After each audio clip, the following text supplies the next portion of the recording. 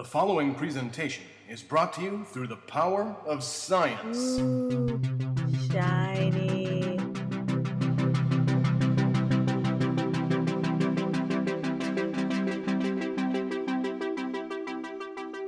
Welcome to Generations Geek, a family-friendly celebration of geekdom by father-daughter holograms.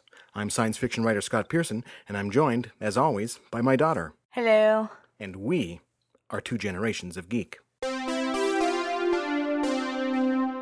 This is episode 34, Voyager. It's been 20 years already, and we'll be talking about the 20th anniversary of Star Trek Voyager with New York Times bestselling author Kirsten Beyer.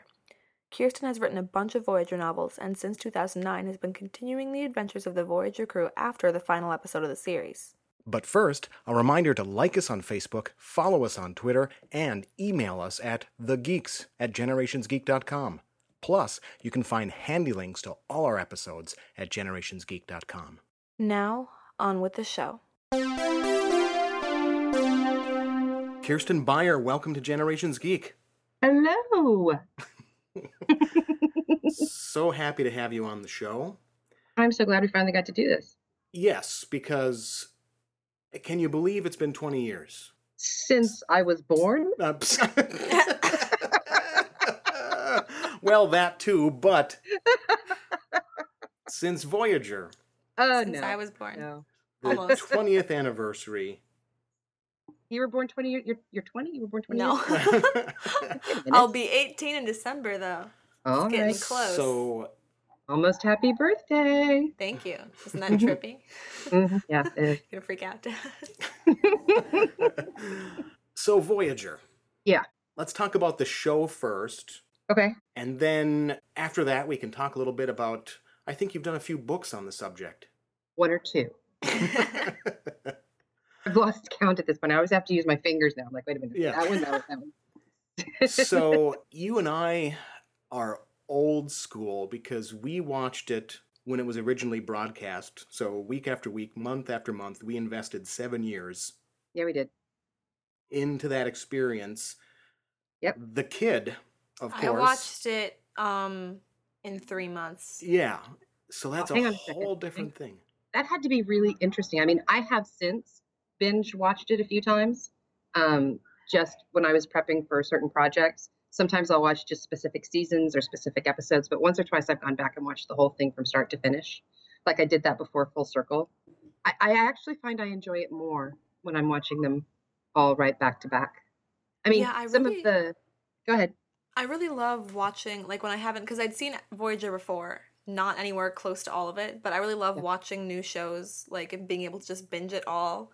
Yep. Because you can understand, I don't know, I'm really forgetful. And so, like, I'll be watching a show, and it'll go the summer with no episodes, and then we get back, and I'm like, what's your name? Why are you angry? Like, I can't do it. And so when I can just go on Netflix and be like, all right, 7 seasons, time to go, then it's just like, it's a lot better of an experience. It is.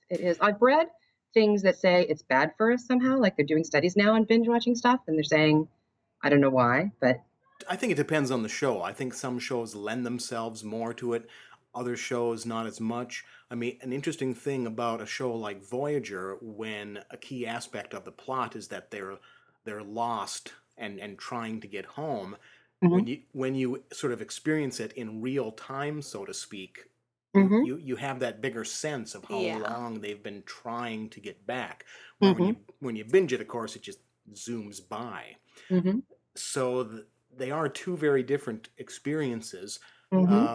Also, though, my friends can never figure out how I binge TV so quickly, and it's because, like, you don't just sit in one place and watch it. Like, you go on your computer or your laptop or your iPad and you, like, do your chores. Like, I do laundry and, like, you do other stuff while you're watching it. I don't just sit in one place for however many hours that 7 seasons would have been. Like, you get different things out of it when you're watching it that way.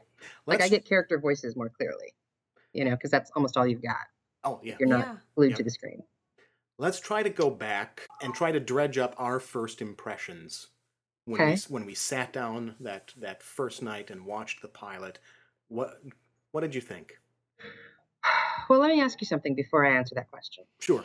When you sat down to watch Voyager that night, the Mhm. premiere, what other Star Trek had you seen? Were you like fully, like absolutely fluent in the original series, the animated series, Next Generation, Deep Space Nine, and Voyager was next? Yes. Okay. Because that wasn't me. Interesting. Yes, I'm a hardcore, long-term, immersive kind of person. I have seen every episode. The original series, I've seen the episodes over and over and over and over again during those years of syndication when there was nothing else, no other Right. Star Treks.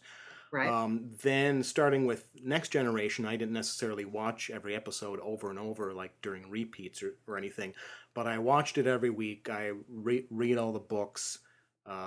So when I sat down for Voyager, it was within that context that I had seen everything that was available up to that point. Okay. So I And hadn't.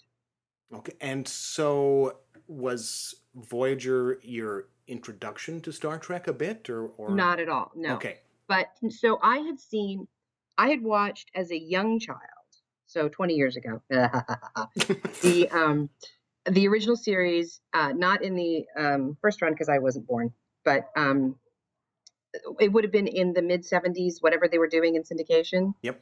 It would have been on in the afternoons, like after school on some channel that my brother and I. Basically, what it came down to was Star Trek was one of the only shows that my older brother and I could agree to watch. And if we couldn't agree on something, we lost television privileges. So this was very, very important. So I sort of fell into it because he really liked it, and I liked it. I mean, I'm not sure I followed everything that was going on, but it was cool enough. And then there was a long period where I didn't have any Star Trek in my life, but it was the summer I turned 16. I spent at Southeastern Oklahoma State University at the Oklahoma Shakespearean Festival. I was working the festival for the summer, and for reasons passing understanding, very early in the summer, one of the guys who worked in the costume shop with me set up a thing where in the evenings they were running Star Trek every night, and at like 11 o'clock at night we would all go to his room for an hour and watch the show and drink a lot, which I wasn't supposed to be doing, but Yeah. So then I got reintroduced to it as a slightly older person and was like, wow, this stuff is actually really good. Like I wasn't enjoying it under pressure. I was just enjoying it. And then when Next Generation came along, I was late to the party. It came out when I was in school. And so probably just starting graduate school. No, well, yeah, in that time, end of college, early graduate school. Yep. And there was like no time to watch television at that point in time. And, we didn't have really VCRs yet that you could consistently record stuff and catch it later. I mean, that just wasn't part of our lives. So if you happen to see it, you happen to see it. So I didn't really get into Next Generation until I was actually out of graduate school. And what would happen is I would come home, and at the time of day I would usually work out. It was on television. So I would exercise while watching it. And so I never saw it in order, but I saw enough of it to certainly get the gist of who all the characters were and kind of how this worked. And I really enjoyed it. I mean, it was a lot of fun. And then Deep Space Nine started when I was in graduate school, and I missed that completely. I mean, I probably saw like one or two episodes, and that was it. It was just there was no bandwidth for Star Trek at that point. So cut to Voyager's premiere. I had been out of graduate school for like a year or almost a year, and had just gotten married that summer before. And my husband had the nerve to get himself cast in a play that I was not cast in. And so I was alone for several nights with not a whole lot to do. But the thing that interested me most about Voyager was the fact that I actually knew some folks who were working on the show. There was a lady named Kim Friedman who had directed us at UCLA in some of our acting for the camera courses. Mhm. And I had already said she was directing some of the first few episodes of Voyager. And there were a number of actors who David had worked with who had actually read for the pilot as well. And some of them actually ended up appearing later in the series, which was interesting. So I had it was more like a behind the scenes kind of thing for me. Mm-hmm. I was watching it just to watch these people work, not so much because I planned to become immersed in the world of Star Trek and Voyager for the rest of my life, which is what happened, but that wasn't the plan. Mm-hmm. So that night when I sat down to watch it, I remember loving Kate Mulgrew. Mm-hmm. And I remember thinking that the premise for the show was awesome. That this idea that we were going to have absolutely no frame of reference in terms of past aliens and species and stuff, and that we were just going to be, it was going to be every week was anything can happen week, was just thrilling. And I thought, it seemed to me at the time to be updated enough in the sense that it did feel relevant to whatever was happening in the world at the time. I didn't feel like I was watching some throwback to, because I get that sense a lot. There's a lot I have to forgive when I watch the original series. I still love it, but it's very much a product of its time. And now, of course, Voyager is too, but that night it seemed to be perfectly, current. I hadn't paid a lot of attention to any controversy around the idea of a woman being captain. I'm not sure I would have even known enough at the time to know why that was such a huge deal. I mean, it felt like we had seen female captains just not leading a show in other episodes of things. So, and without the, I mean, that was just at the beginning of the internet, right? So, over the years that Voyager ran, that's also when I sort of came to being able to go online and, find websites where other people were talking about Voyager. And that really enhanced my enjoyment of the experience tremendously. Because it was like I had real-time access to other folks who cared about this, which in my daily life is not the case. I mean, apart from my older brother, the vast majority of my friends and family don't really care about Star Trek. So, but yeah, I mean, I remember thinking, well, I'm definitely going to keep watching this, Yeah, And I came to it eagerly awaiting the next incarnation of Star Trek as a person who'd watched everything. I thought it was a great idea for the new show. Next Generation had been essentially just the updating of the original series, and then Deep Space Nine did the great thing of being on a space station, and it allowed them to tell very layered stories because they were in that location permanently. And then Voyager came up with a new idea. It's like, okay, now let's throw them out someplace new. It was a great progression of ideas for the various stories, and I liked it right from the get-go. And I also don't think I was entirely aware of how many people were freaking out about the female captain thing. Like you, it was just like, how is this even a thing? Right. Right. Really. And Kate Mulgrew did so much to hold that show together, because I think that there was some erratic writing of her character, and yet I think in spite of that she was that she was able to maintain a believable arc. She through really those, and made it seem more like a multifaceted character than a schizophrenic writing staff that was trying to find what to do.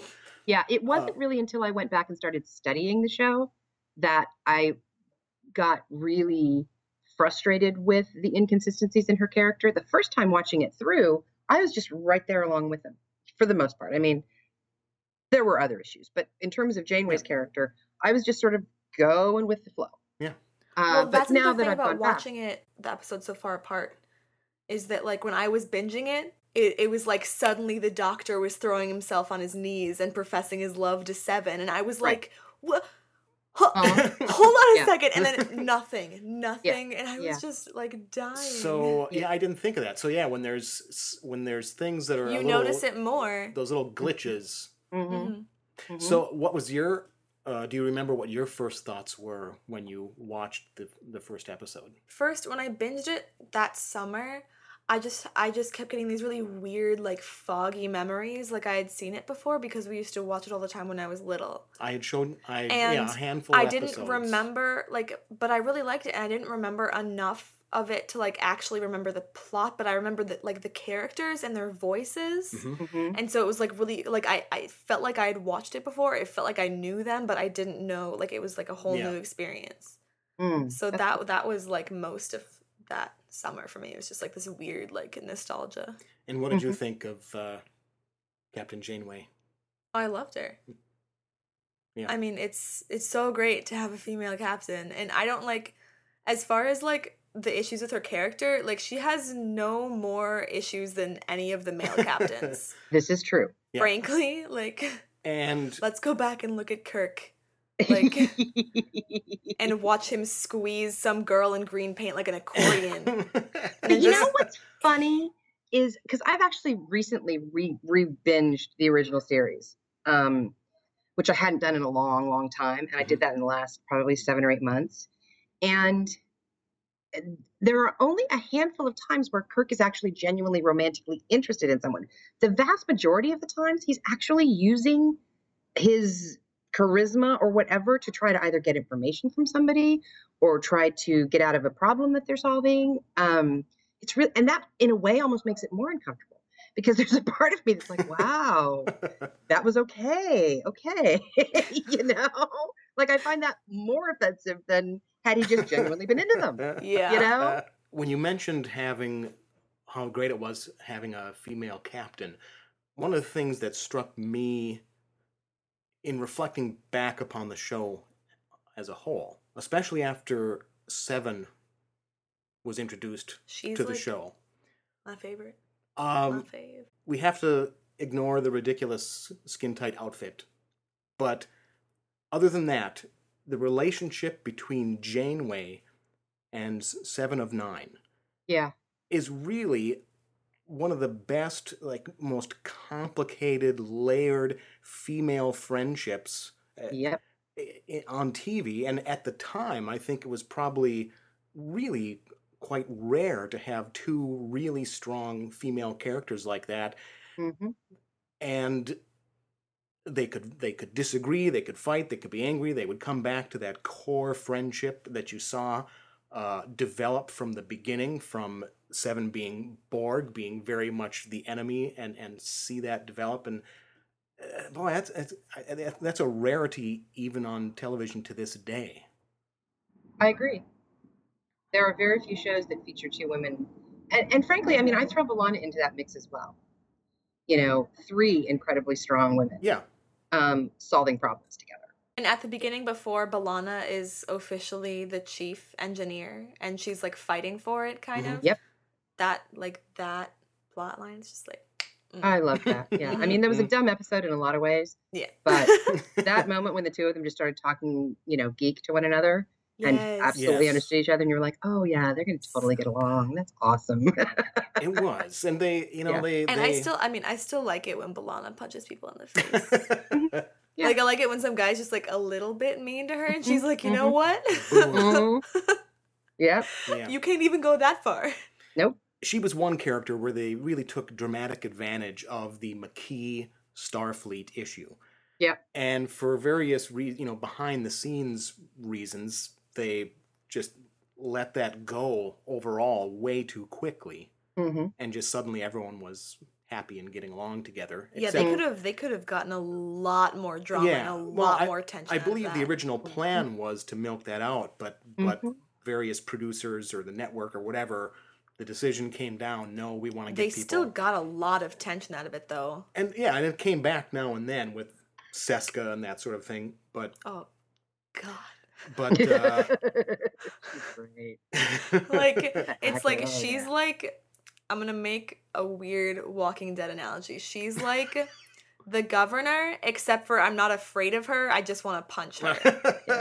Yeah. Like when the governor's on screen, I'm like I hate you, but also like I'm a little bit scared. Yeah. And when Seska's on screen, I'm just like, let's go. Let's this Yeah. Sunday at the Thunderdome. Yeah. Perhaps we should have a little aside here. We've been talking about the strong female characters. Maybe we do have to just sadly mention Kes Oh my God! as I the can't do it. character that they just never seem to get a handle on. Yeah. I think they kind of chickened out from sticking to the premise of the character not having a long life. Mhm. And then they jettisoned the Kes and Neelix love story Mhm. just out of nowhere. Yeah, that was so bizarre. and then just never really figured out what they were doing with her. Plus, like, half after of that. Kessa's episodes are them just, like, cutting to her walking down a corridor and then zooming in on her face and having her go, ah! Right? Yeah, like, so like, fingers of the temple. Ah! Right? it's really too bad because there was a good character and a good story to be done there, and it was largely fumbled. Yeah, I tend to agree. I mean, I think part of it, and in some ways you have the same issue with Seven of Nine, although not quite as much. There's something strange about hard to wrap your brain around the idea of this 2-year-old who's also an adult. Yeah. I mean, we get that she lives like, you can do it intellectually and be like, oh, that's fine. But I think the issue with the Neelix relationship, and this has nothing to do with Neelix, because I like his character a lot more than most people do. There was just sort of a creepy vibe almost from the beginning with her and Yeah, him. because he acts like old, Mm-hmm. like a lot older than she does. Yeah. So when they're Yeah. together, it's hard. Like, I remember this. It's weird to see them actually as a romantic couple. Like, whenever Yeah. they're acting like that, it's kind of like it's a little off. Well, because she's not somebody who had this, like, sort of, even in 2 years, this sort of like full experience of the world and the universe, and like consciously made a choice to enter into this relationship. And like, it felt like it was her agency leading her there. I mean, Mhm. she was in this weird underground place with people who believed in the caretaker. And then she had the wherewithal to search for the truth of all of that and get herself to the surface, where she's then immediately abused by these horrible Kazons. So Neelix saving her and the crew saving her, while absolutely the right thing to do and an admirable, action, aren't necessarily the kinds of things that then lead you immediately to, oh, she's fine and she's fully ready to have a relationship. Do you know what I mean? Like, Yeah. you think she probably needs time to process that. And so she, like, I felt more protective of her, and Neelix obviously did too. I mean, he never did anything, even in his moments where he was feeling very jealous and whatever. He never crossed any lines that made me concerned in any way. But there was just always this odd thing about it. Like, Well, yeah, okay, it's like, does she know what a normal relationship is? Like, no, she can't possibly. yeah. Yeah, that's very interesting. I don't think I ever fully considered some of those ramifications. So it makes that character even harder to wrap your head around. Well, I mean, I think had So they I- been willing to give her more time, Mhm. we might have been able to see some of that organic growth and been able to be more accepting. But it was just sort of like, because there are so many strong characters on the series, and because especially early on we're focusing on Janeway and Chakotay and Tuvok and Tom Paris. I mean, there's a lot going on. It's just like every once in a while we would get a Kess episode, and it seemed like there were leaps and bounds between those things that we hadn't necessarily seen, apart from her walking down the hall and grabbing her head from time to time. Yeah. You Well, know, and especially, the episode that revealed that she and Neelix were no longer a couple, yeah. it was just like this afterthought. Yeah, It's it was like, anticlimactic. it's like, Yeah. no, the lengths they had gone to develop them as a couple, Yeah. that should have been something that happened on screen. But instead, we Definitely. find out about it after the fact. I remember when I watched an episode, I either called or emailed you, like you were like at work, and I like made sure I was like, Dad, are Kess and Neelix a thing? And you were like, oh, you got to that episode. Yeah. No, that's what they did, and I was like, are you kidding? And Yeah, there were a lot of choices. I mean, frankly, and that was one of the most obvious, where it felt like writers or producers' decisions were being imposed on the characters, and as hard as the actors worked, there was no way they were going to be able to pull that off. you mentioned the Kazon. They're an interesting race. They're a nice antagonist for the crew. But unfortunately, they used them for at least that entire first season, Right. and maybe even into the second. It was as if the Kazon had a territory that was 1 light year wide and 1,000 light years long, Right. that just right? happened to be pointed at Earth. Mhm, And so the continuing to use them episode after episode after episode just got to be silly and was at odds with the idea that they were just trying to make as much as possible a beeline toward Earth, because what the premise really sets up, it's the classic serial premise that you're gonna, like It's like Banner on the Incredible Hulk TV show. It's like, every week he stops and gets entangled in someone else's problem and helps out some people, and then sadly, leaves at the end of the episode.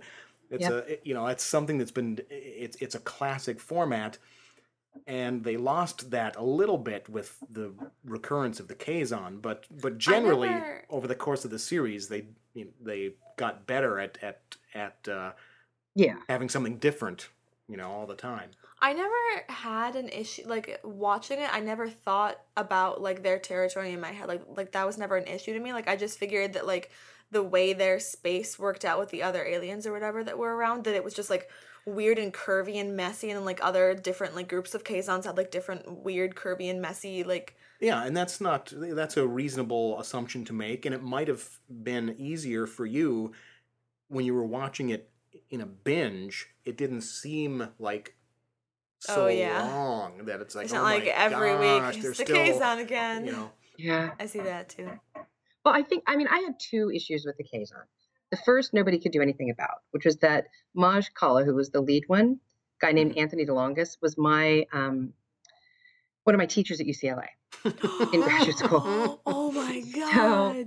So he actually taught us. It was like a stage combat, and just sort of, it was a movement class, but there was a lot of sword play and stuff like that. He was actually the guy. I mean, he's a fascinating guy, and actually I think a wonderful actor. He's also the guy who taught Harrison Ford how to use the whip in the original Indiana Jones movies. Oh, nice. I mean, this guy, he's like amazing. I've seen him do more recently.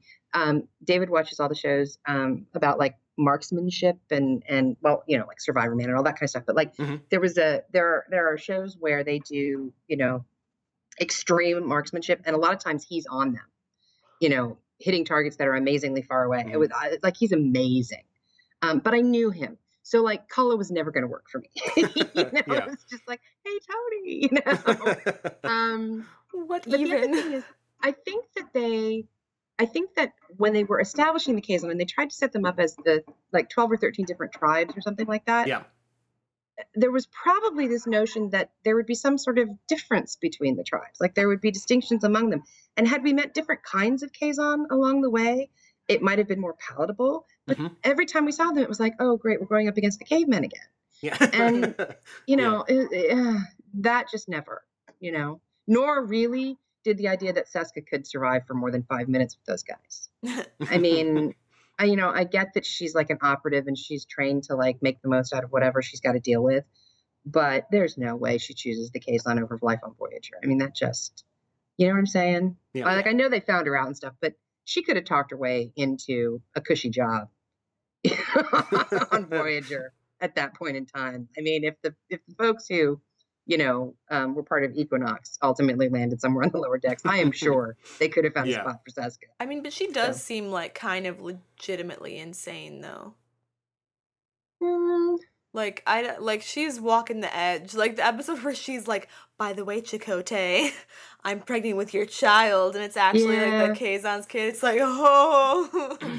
Yeah, she was... Well, she was somebody... I mean, so what's interesting is that I watched all of Voyager pretty much before I ever watched all of Deep Space Nine. So she really screwed up my understanding of the Cardassians a lot. I feel like I got her a lot better after I had watched Deep Space Nine. I was watching them concurrently as they were broadcast, and so I never thought of that. But yeah, that would be...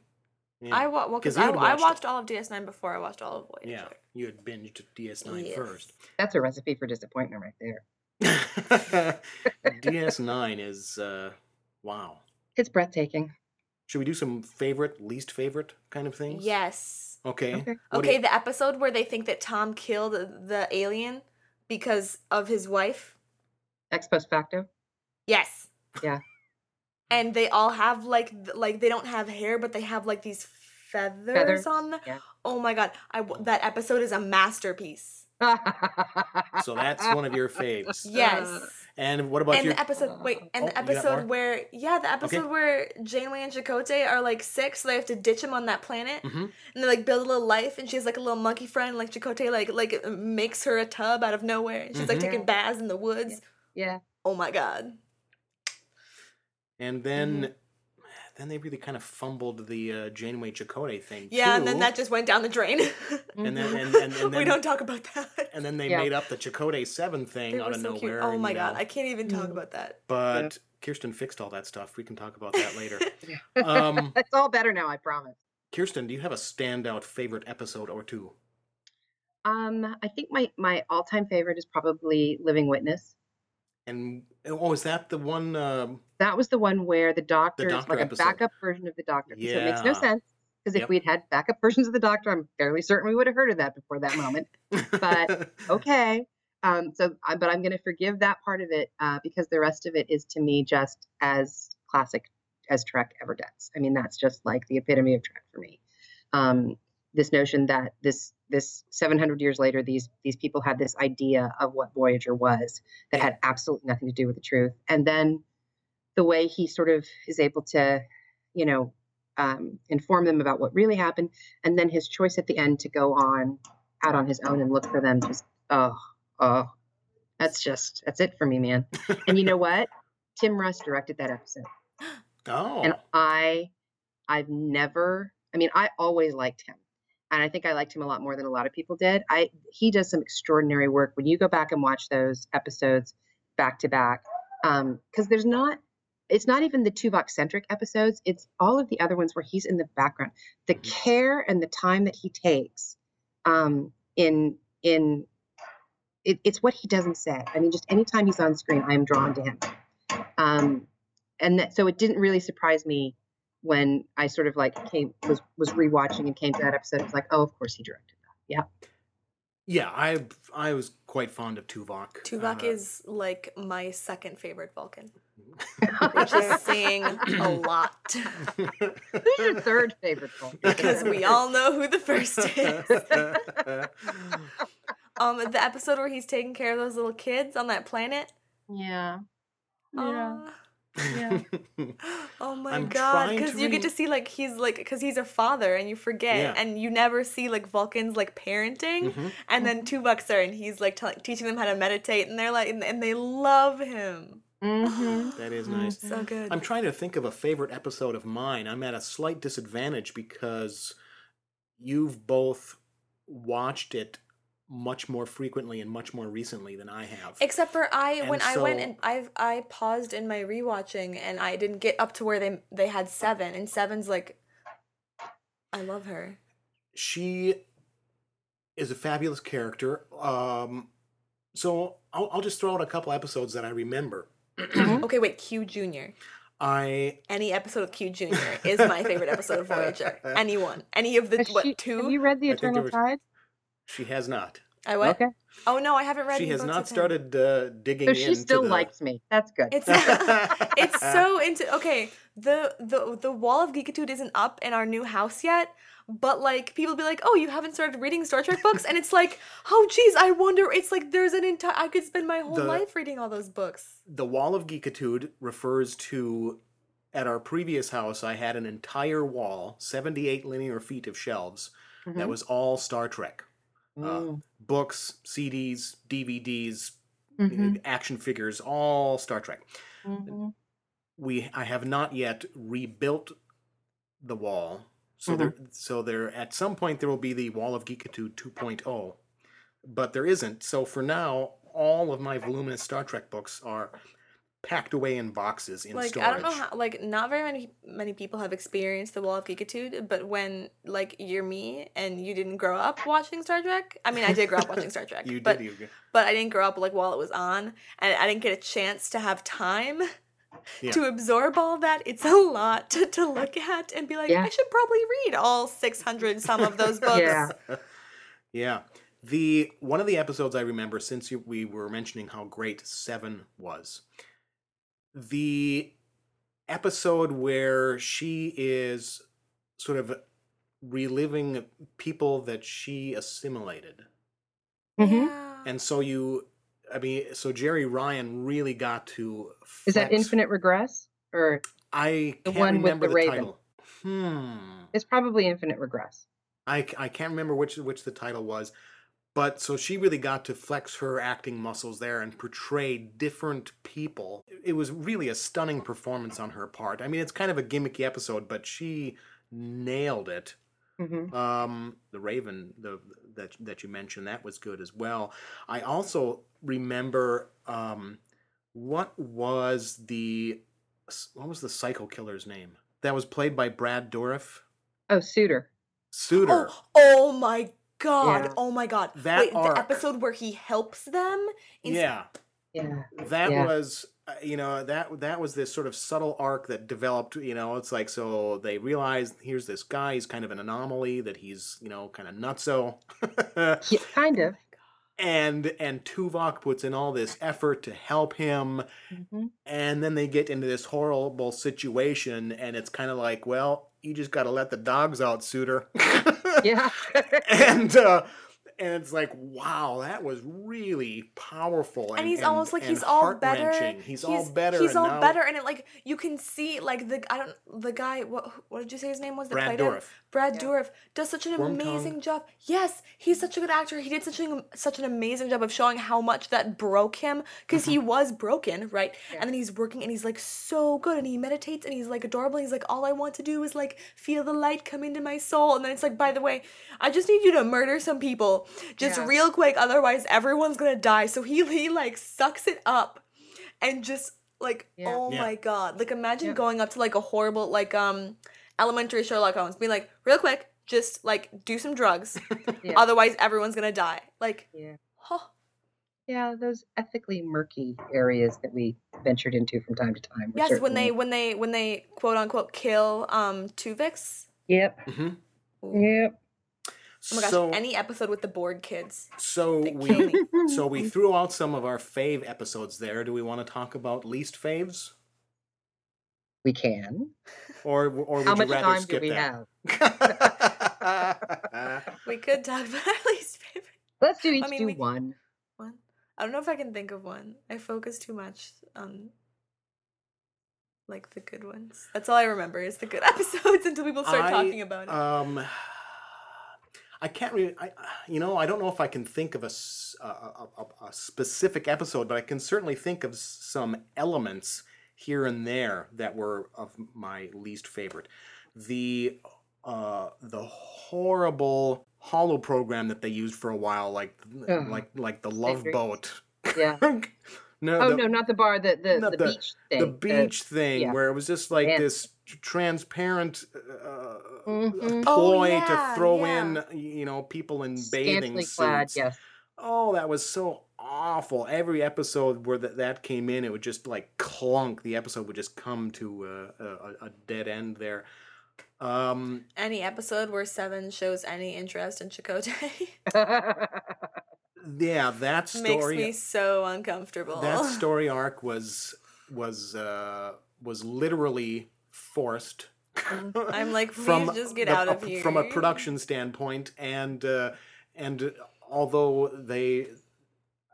particularly Jerry Ryan acted the bejeebers out of it, She did. She still couldn't save the arc from being almost ill-conceived. convinced But us, but she but was fabulous. not quite, because I was watching The Doctor while Mm-hmm. she was watching Chakotay. And then I had my eyes on them. oh, poor Doctor. Poor Doctor. And let me tell you something. Never this goes. decided on a name. Sometime if I get a chance to talk to Robert Picardo in person. Oh my god, I you'll should ask bring him this to up sing a because- song? No, I won't want to ask him. As a doctor, you're always having these troubles because, Kirsten, did you watch China Beach at all? No. So China Beach was a Vietnam show that he was in, Mm-hmm. and he was a doctor on the show, and he had this horrible, long, unrequited love for Dana Delaney. I can't remember the name of the character. Mm-hmm. And then he ends up as the Doctor on Voyager, and he ends up in the same situation. Whenever the Doctor sings, that's my favorite episode of Voyager. Oh. When He's got he a sings to fabulous Tuvok. voice. If I ever meet him, I'm just gonna walk up and be like, Tuvok, I understand, and see if he just starts, you are a Vulcan man, just like, and then just stare at him. I'm just, you are a Vulcan, and then just stare. That's how you get him. You don't finish the verse. Kirsten, did you want to throw out a least favorite episode? Yeah, so Um, I think rock bottom for me. There's a couple, but the one I'm going to go ahead and give it to is Demon.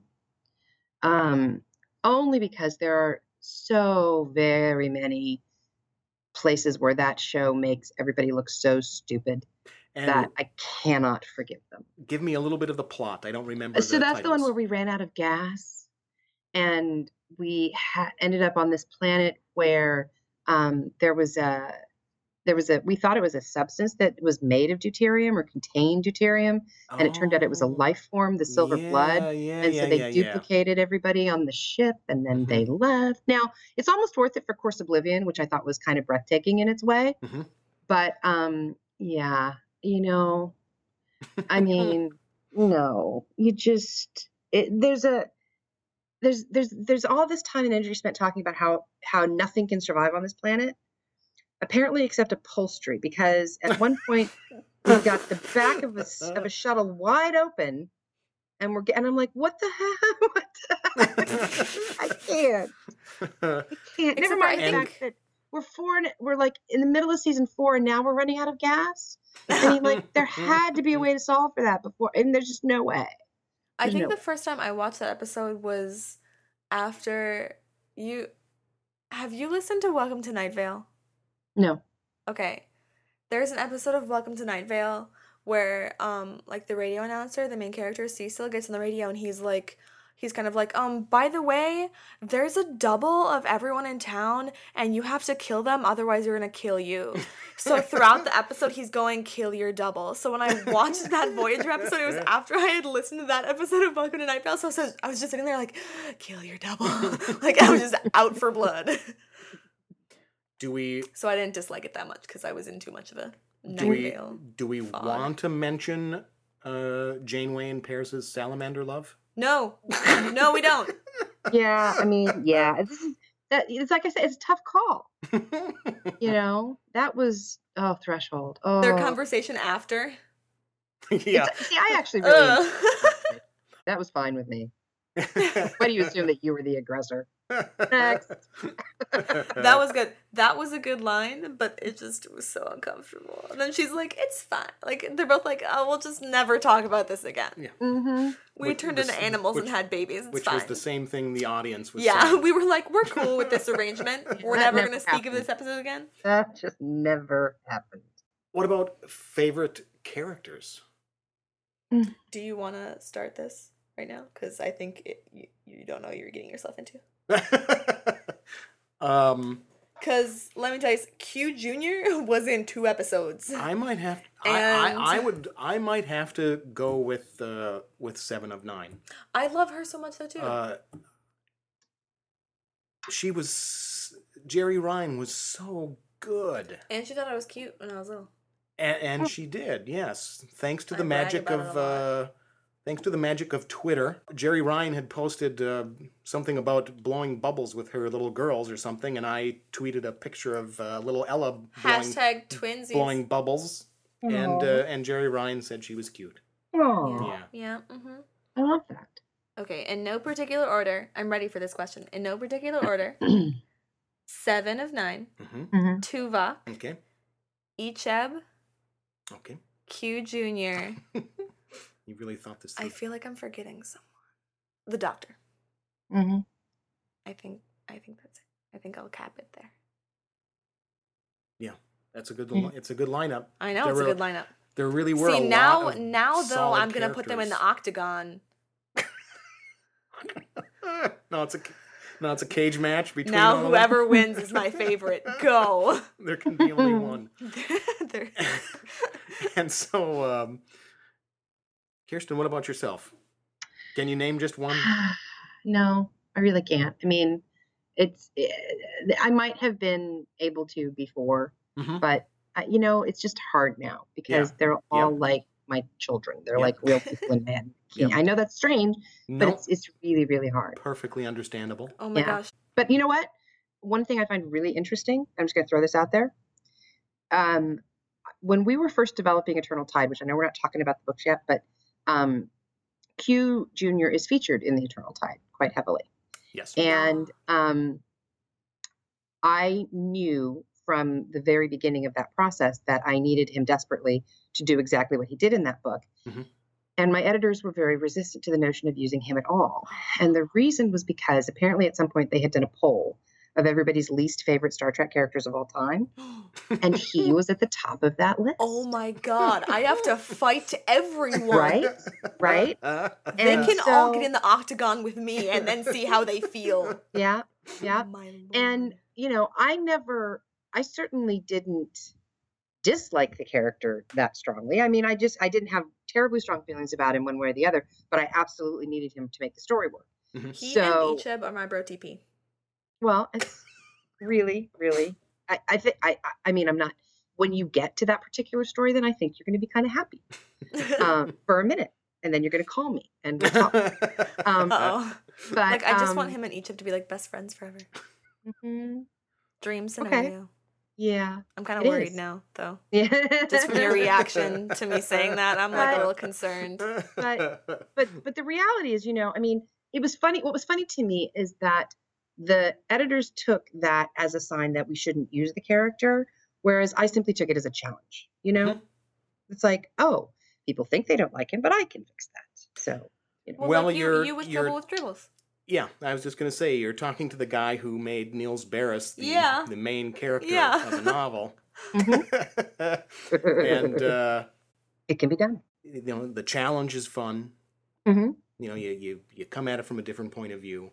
There's something to be said for taking that approach. So, The episode where Tom and B'Elanna get ditched in their they're space hanging suits. out in the... Yeah. Hmm. And it was her birthday. I think it was her. Oh no, Oh. it was her. And when it was, or was it that was tied in with the Klingon Honor Day or something? Yeah, it I was just their day long. can't Yeah, like or that. it's called. It was just And it it was was like like, bizarrely comforting to me. It was... Like the first time I watched it, like I remember so clearly the first time I watched that episode, It and was I was like in George bed. Clooney I was and, in bed watching it on my Sandra Bullock. iPad, and what? It was like George Clooney and Sandra Bullock. It was like Gravity. Oh, They're stranded I was space. in bed watching it on my iPad, and I was like, oh man, that'd be so cool, just be like floating there. Like I didn't even care that they were gonna die. I was like, ooh, Yeah. just floating in space with nothing. I was like, that'd be so sick, just looking at the planets, and then I fell asleep thinking about just floating in space. It And was great. I have to point out, she said she was in bed watching it on her pad, Hmm. because by the time Ella got into Star Trek, pads are real. Yeah, Right, you I could do had a literal pad. It was Yep. great.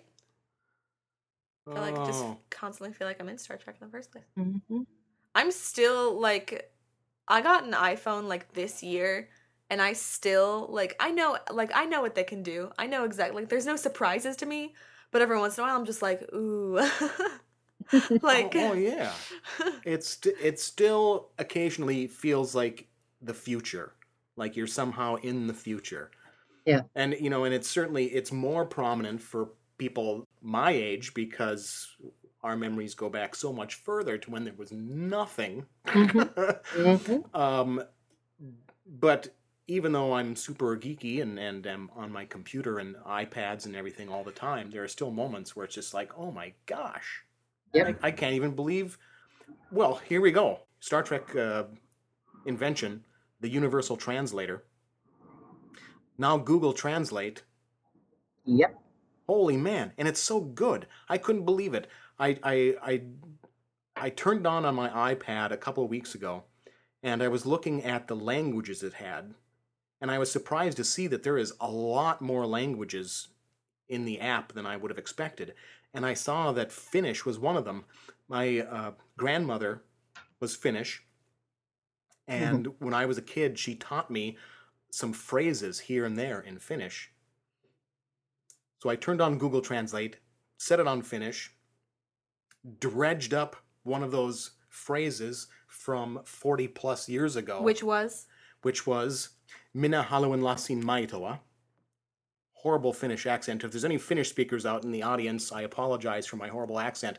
But Google translated it word for word perfectly two. to, may I have a glass of milk, please?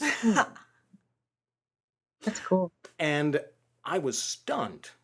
Hmm. And so, yeah, it is amazing how those things from the shows have become real as the shows have come along.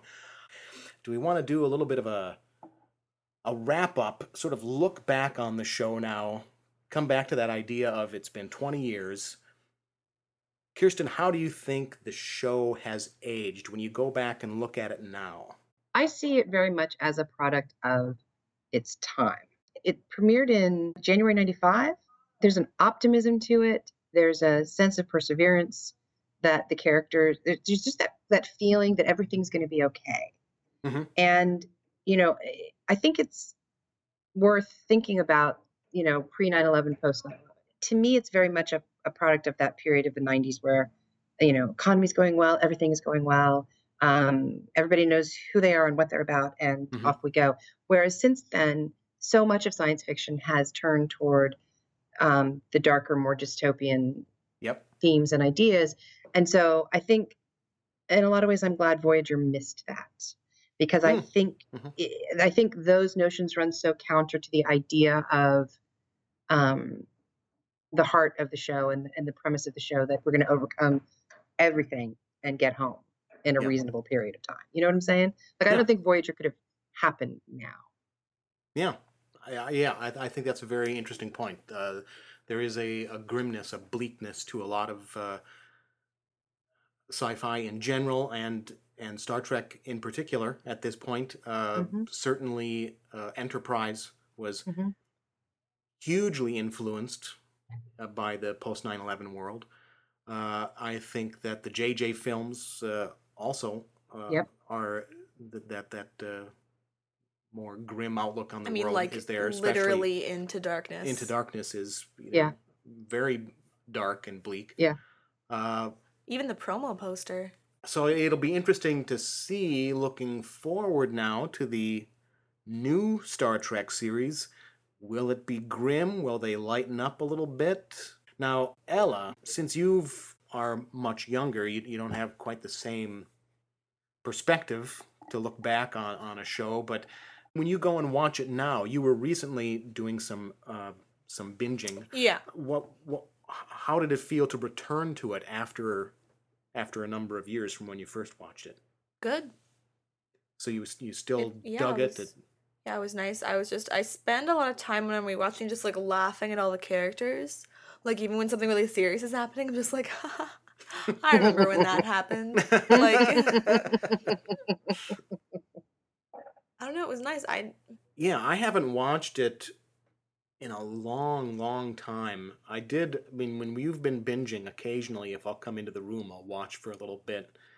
And usually I'm struck by how much I like it, how much I just want to sit back down and It watch really, it. yeah, it really captured me. Usually, especially when I'm rewatching, I'll be doing something else while I'm watching. And this time when I was rewatching Voyager, it was always just me, like, leaning over my laptop, like, just very focused. Well, one thing that happened because of the Delta Quadrant angle is that there weren't a lot of other recurring characters, so it did keep you really focused on the main cast. Yeah, but just its, like, ability, because, like, the first time I watched it, I was doing different, except for when really important things were happening, like the doctor professing his love, I was doing other stuff. Mhm. I was playing The Sims, I was doing chores, I was whatever, and when I went back to rewatch, I was just very like, ooh, like, I forgot how good this show is. It really, yeah, and I think that it's, I mean, all the shows had their problems, but there does seem to be this strange contingent of particularly strong feeling fans that did not like Voyager.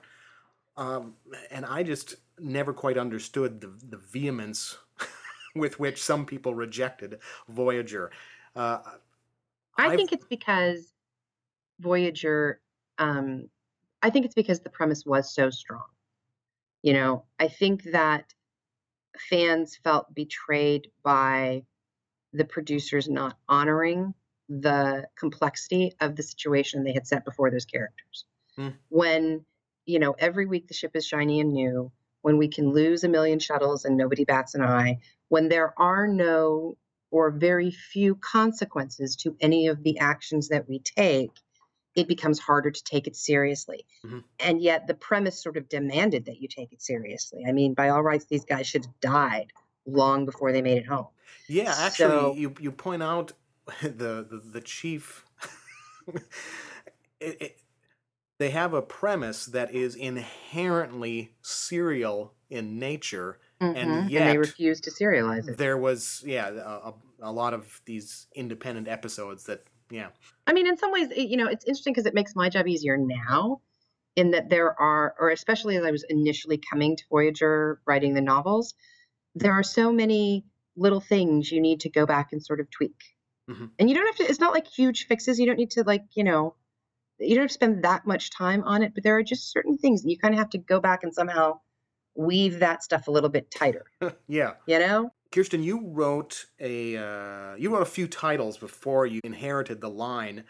Mm-hmm. Do you want to tell us a little bit about how you came to get on the Voyager train there at the beginning? The Voyager train actually really started for me back in season 4 of the series. It was literally like 3 or 4 episodes into Voyager where I actually came up with an idea for an episode. And that had never happened to me before watching a television show. Could have had something to do with those long nights by myself. I'm not 100% sure. But essentially, I came up with an idea and pretty quickly figured out that Star Trek, unlike a lot of other series, had this open submission policy. Mhm. So it didn't matter that I'd never written anything before. It didn't matter that I didn't have an agent. I was able to get some pages from scripts from actors who had read for the show and figure out how to put it all together, and actually submitted 2 spec screenplays to the Mhm. producers early on. Not understanding that by that point in time, the real purpose of doing that was not so much to sell a story to the show, because that didn't usually happen. It was usually just to get yourself into pitch to the producers. Mhm. And it was much more likely you were going to sell ideas based on those kinds of pitches. So I had written my first couple of episodes. That's how I started writing, period. And then I moved on to other things because you could only submit 2 if you didn't have an agent, and I didn't have one. But by season 4, there was an episode, one of those that's in contention for my least favorite of all time, that came on that literally made me so angry with the show that I sat down and I wrote a really snotty letter to Jerry Taylor, who was still the executive producer at that time. That was her Yeah. last year there. And I told her that I was supposed to be working for her.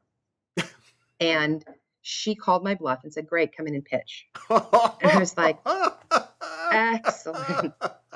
So for the last 4 seasons of the show, I was constantly, at that point, I stopped being a fan and started being a student of the show. Mhm. And, I think I had recorded most of them anyway. So, because there were no DVDs at that point. So I have gone back and rewatched, and of course, watched several times everything that they were doing since then. And, went in 3 or 4 times, usually to Brian Fuller, a couple times to Mike Taylor, and pitched episodes. And so I sort of cut my teeth as a writer on Voyager. And then the show ended without me ever having sold anything, although having made some nice connections and friendships with people. Yep. And I, moved on to other things. And it was shortly after that Heather Jarman, who I had met online, I literally, you can count on one hand the number of human beings I have first encountered online and then eventually met and formed some sort of friendship with. And Heather is one of the primary ones. She got asked to write for Deep Space Nine by Marco.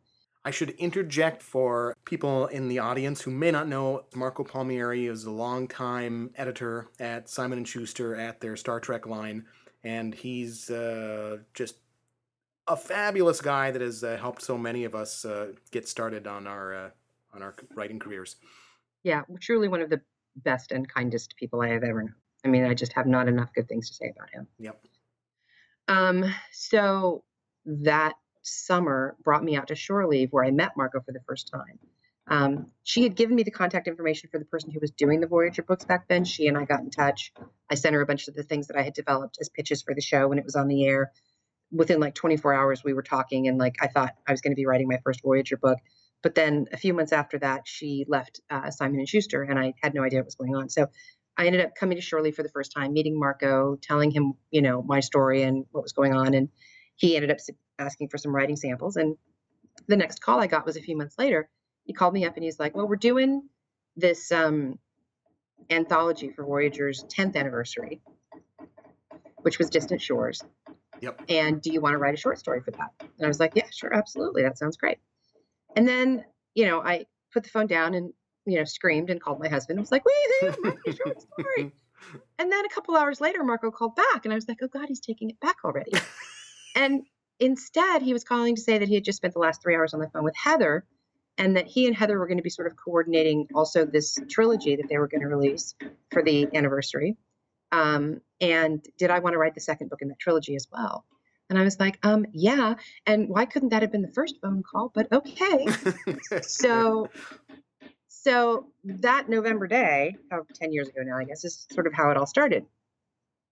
So the first thing I ever ended up writing, the first one I actually wrote was Isabeau's Shirt, which was the short story that appeared in Distant Shores. Mm-hmm. And then I set to work on the novel Fusion, which was the second book in the String Theory trilogy. The first one was Jeff Lang's Cohesion, and then I had Fusion, and Heather had Evolution. So that was sort of my jumping into the deep end of writing novels and, pocketbooks and all of that kind of stuff. And then immediately after that, it was pretty clear. I had been talking to Marco, but it was pretty clear that they weren't quite sure yet where Voyager was going next. They knew they were going to pick up the story after the first 4 books that Christie had written that had already been released, but they weren't quite sure how that was all going to happen.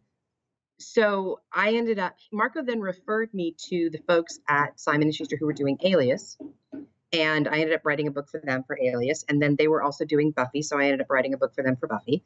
And it was shortly after that was done that Marco sort of got back on the phone with me and was like, okay, what are our notions? And so I started to come up with, basically the first task was to sit down and look at everything that had happened to the Voyager characters between the end of Spirit Walk and leading up to where we were going to be, which was the beginning of Destiny. And realizing that a bunch of authors had used those characters in different ways. So I sort of had this big, huge timeline in front of me where, Tuvok's here at this point, and then Janeway did this and appeared here, and then, the Doctor's doing this, and Seven did that. And, it was all like, oh my Jesus. But, I spent a lot of time essentially pulling all that stuff together and then incorporating everything that was going to happen with Destiny into finally putting together the book that became Full Circle. And that was, 2008, 2009. So yeah, that came out in 2009. Yep. So that's how all that happened. And I like the idea that the novels have moved forward past the series finales. But I would also think that, particularly in your case, that it must have been, you've already alluded to it, it was pretty overwhelming because post-finale stuff had already happened. There was a lot of balls in the air for you to jump in and catch. Mm-hmm. Then as you moved into Full Circle, your books have been, they're epic books. They're huge. They're huge books. You've got a whole fleet going on.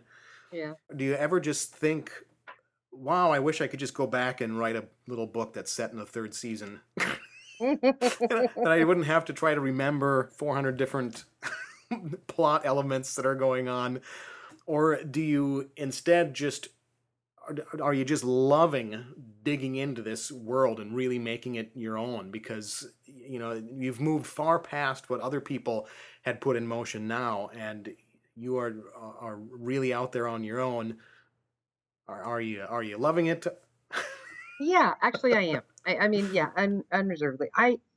At this point in time, I think I would feel like my hands were tied if I were trying to go back and write within the series again. Mm-hmm. Largely because a lot of the things that I would have wanted to address, at any point in time, I have now found different ways to address in terms of character growth and moving people forward. So to step back from that and go back in time would just be like, it would be like writing a whole different version of these people. Yeah. That in many ways is much less interesting to me than the people that they are now. Yep. Kim would still be like the Radar O'Reilly of Voyager. Yeah. Instead of the person perfect comparison. Yeah. Instead of the person he's grown into. Yeah. And all of them going ahead and allowing Janeway to die and forcing every single individual in that crew to deal personally with taking that next step forward. It opened up everybody in ways that we never could have done without that happening. And so to try to remember who they were and what they were about back then, just it honestly doesn't interest me.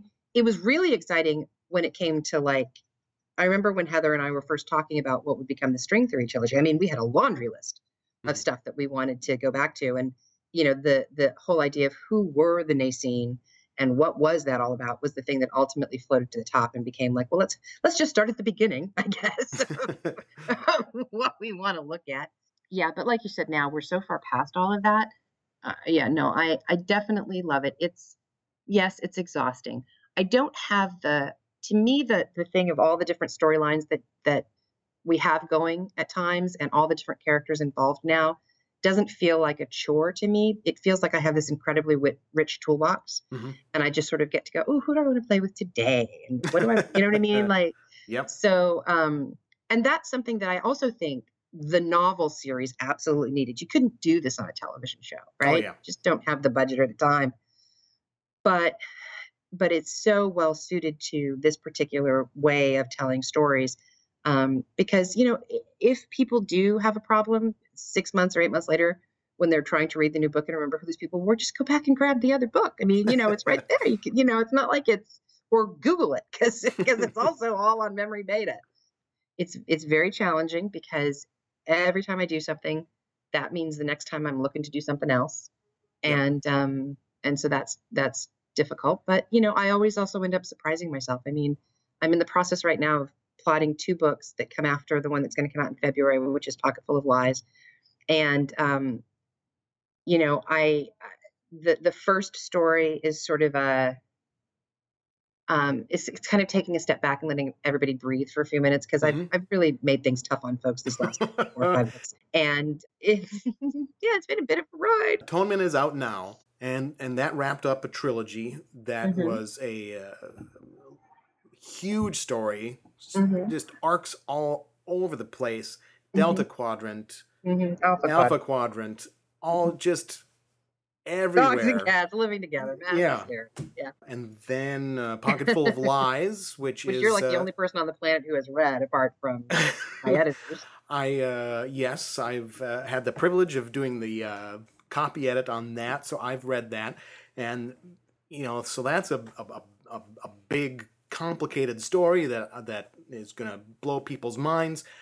The idea of taking a step back and taking a breath is sort of like, Sounds maybe good. we need to do that. So I've allowed myself a story in which to do that. And then right now I'm crafting the next story that comes after that because I'm doing the 2 outlines back to back before I actually start on the manuscripts. And they're not really a duology, although there are characters and ideas introduced in the first one that are going to be fulfilled more in the second one. Again, it's just gotten so not complicated in terms of the number of people involved, but in terms of the degree of difficulty, in terms of the situation that they're in, and the issues that the characters I'm focusing on in this book are going to deal with. And it's really, I mean, I'm getting that feeling again of how rich these people are and how far I can go with them. And that's just thrilling and scary, but it's exciting. Does anyone have any final comments? I'm just really happy that a place exists where we can keep telling these stories. Because I think that, when you talk about the relevance of the time period in which these things are set, Voyager exists in a very particular period of time and has a feel and a tone and stuff that are very much reflective of that. By the same token, I think the books that we're writing now do too. I don't think you could have had these stories back then either. No. And so I feel like it's really amazing to be able to spend this much time seeing these characters through the lens of the stuff that we're all experiencing now. And it's amazing to think there's really no end in sight. I mean, as long as they want to keep publishing these stories, we've got plenty of material, and that's part of what makes Star Trek so amazing, Exactly. Well, thanks so much for coming on the show. It was a ton of fun. You're welcome. That's all the time we have for this episode. Tune in next time for episode 35, The Cornetto Trilogy, the Simon Pegg movies Shaun of the Dead, Hot Fuzz, and The World's End. This is our first special Grupp edition when we have a family-friendly discussion of movies that might not be for the whole family. Remember that Generations Geek is a part of the Chronic Rift Network, which broadcasts from a starship still lost in the Delta Quadrant. Please give their other fine podcasts a listen at chronicrift.com. Thanks for listening, and Come back next time.